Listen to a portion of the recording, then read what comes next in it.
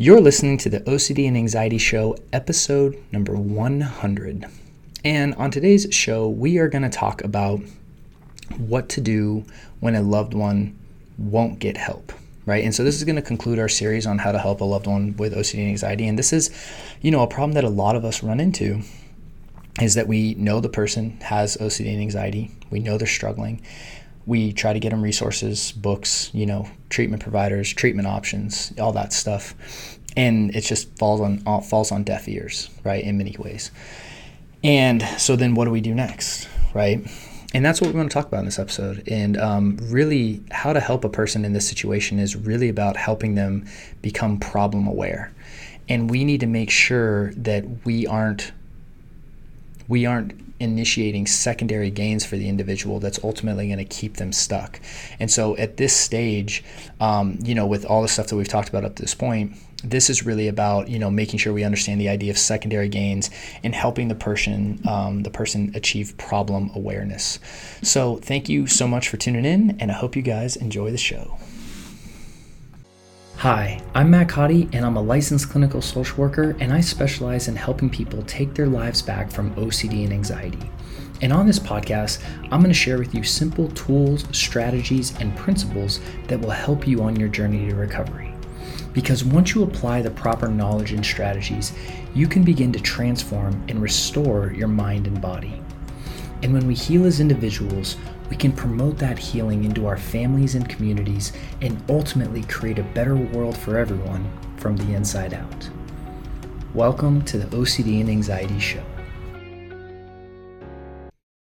All right, hello and welcome to this episode where we're going to talk about how to help a loved one with OCD, and specifically we're going to talk about what to do when a person that we know doesn't want to get help.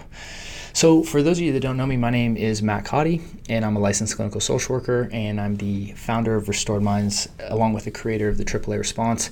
And like I said in this episode, what I want to do is I want to talk about what we can do as loved ones when the person we know who's really struggling with OCD and anxiety doesn't want to get help or doesn't, think they need help. It can be a very challenging situation to be in because oftentimes, again, when that person is in that lens, they don't see the problem as you see it, right? As we see it, right? I mean, when you're in that lens and you're looping on that item, right, or that theme, whatever it is, they are seeing the world in a distorted way, right? And I always show, to reference this, I always show that example of Chuck McGill in the show Better Call Saul, where, he is convinced in his mind that he's allergic to electricity. Now in the show, they end up showing him, right, that he actually isn't, right, and, that it's all in his head. But, I mean, when they show what it's like, what his experience is like when he goes outside and is around it, it's like, he sees it in a very distorted way. And if you haven't checked out our free training on that, actually, we have some links right down below where you can get access to that to really get a visual of that, along with, the major shifts that you really need to make to break out of this loop. But anyways, when your loved one is struggling and you see it, right? I mean, the thing is the family, like I said, the family is oftentimes like they suffer just as much often, if not more, because they spend so much time accommodating and trying to help the person. And it, like I said, it usually builds the loop because they're accommodating, reassuring. And so it actually gets worse.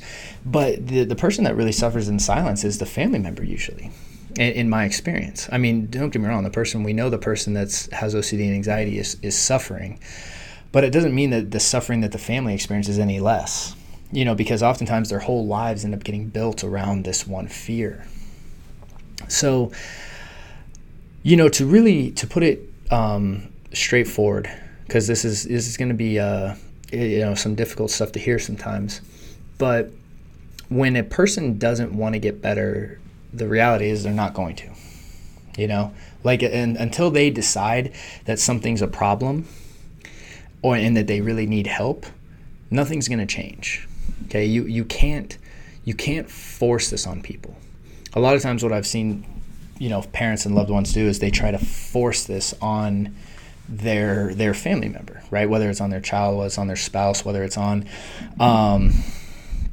their brother, sister, I mean, I don't know, name the relationship, right? I've seen it. And the thing is that it doesn't work, right?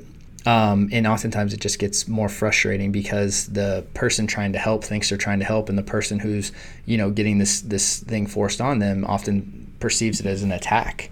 And so the conflict just starts building. But like I said, the other flip side to that is that if you allow the OCD to just live in your family, and you allow it to grow, and you allow the person just to get worse and worse without getting help, what will happen is, as a family and a loved one, you'll begin to resent them.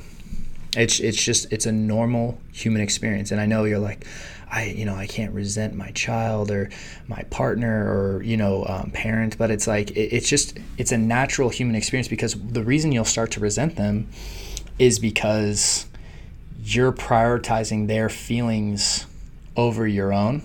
And if you do that long enough, eventually you just instinctively know you're neglecting yourself, right?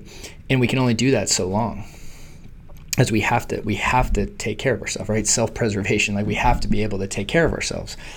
And what I've seen happen is, that this OCD loop just grows and grows and grows to the point where it's so intertwined with the house and the relationship that eventually that's when the relationships really blow up and really, and in some cases end, right? And ultimately we want to prevent that, right? And it's preventable.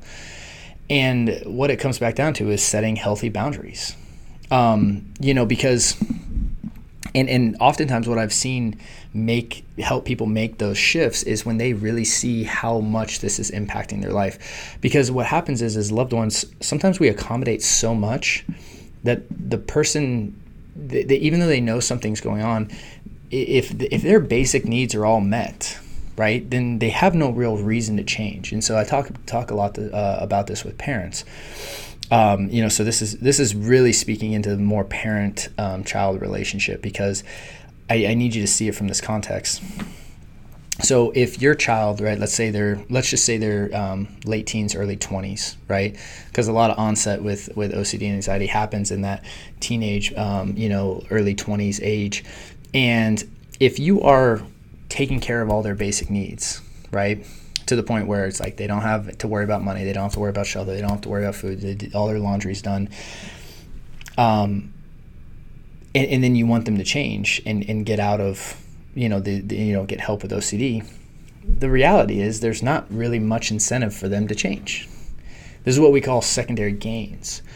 Because it's like they have the luxury and time of really doing this, right? And I'm not saying that you shouldn't, support your loved ones and things like this. So there's a real delicate line, and I'm not pretending to be the all-knowing expert of where that is for everyone, right? But what I am saying is you have to ask yourself, like, what are the secondary gains? Because I've seen it time and again where the change actually happens. It's a big paradox, right? The parents want the person to get better so they can go live on their own, right? But sometimes it's having the person leave the house and putting them on their own that really helps them see how much this is really impacting them, that then inspires them to get change or get help and really start to change.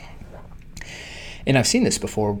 Again, most of the things in this treatment and recovery are, a huge, big paradox, right? And that is the thing to remember here, is that even if your loved one is really struggling, you have to cease accommodation behaviors, right? Because you have to set the idea of long-term recovery as your priority, not their short-term comfort. So if you are doing your loved one's, laundry and just basic stuff, and you're repetitively doing that. I'm not saying it's not okay to help out from time to time, but it's like, if you're just always doing everything for them, like, eventually resentment is going to set in. And that is when, really, some permanent damage often is inflicted on the relationship. So to prevent the permanent damage, oftentimes we have to be okay with that short-term conflict. Right? The better you are at lower level conflict, the less likely you're going to be to reach high levels of conflict, right? And I think Jordan Peterson said it really well, that a problem ignored is a problem multiplied, right? And it's so true. It's like if we just keep ignoring this and kind of hoping that it will go away, it's like, it's just going to get worse and worse and worse to the point where sometimes, things get really, really bad. So we got to be willing to say, hey, look, like, and to hold the person to the level at which they're able to live, right? Because oftentimes, this is another thing to consider here, how you see someone is how they will act, right? If you see them as a successful, competent, capable person, they will begin to behave that way. If you see them as incompetent, you see them as like that they can't do it, people will start to live up to expectations, both ways, high and low, right? So as a loved one, it's about holding them to the proper expectations of what they're really capable of, right? And then, setting it up for them to live up to those expectations. And if they just are at a point where they're refusing treatment and refusing to get better, you're going to have to start setting up some kind of plan to eliminate the secondary gains, because they need to see it as a problem. The only way they're ever going to change is they have to see it as a problem. If you accommodate all their basic needs, then they're not going to see it as a problem. But it's like when, the bank account starts to dwindle down and it's like, oh, I need food and stuff like that, and basic needs start to surface up, then the person starts to understand, well, this OCD is really preventing me from doing this, right? And then that's going to get them more in alignment with the idea of getting help. But you have to eliminate those secondary gains to really peel back that and help the person understand that it's a problem, right? Because the first level of change is problem awareness, right? They have to become aware of what the problem is and the fact that they do need help.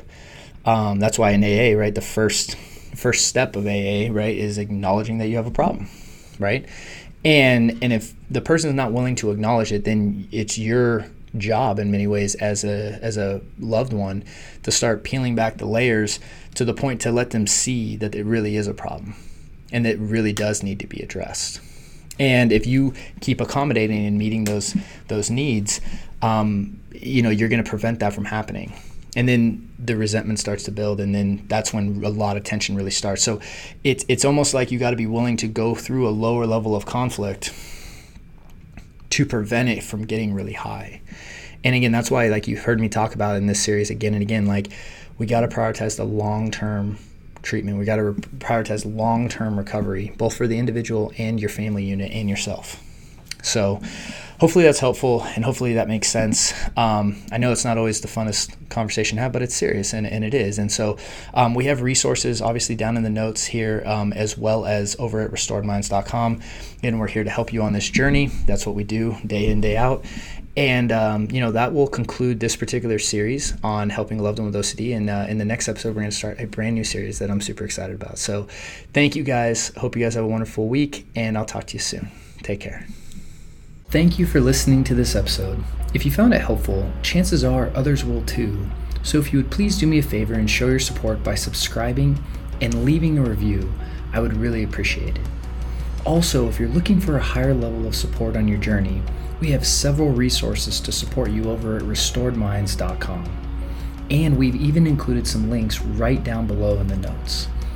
Lastly, if you have any questions, you can email me at support@restoredminds.com. Thanks again for listening, and I hope to see you soon.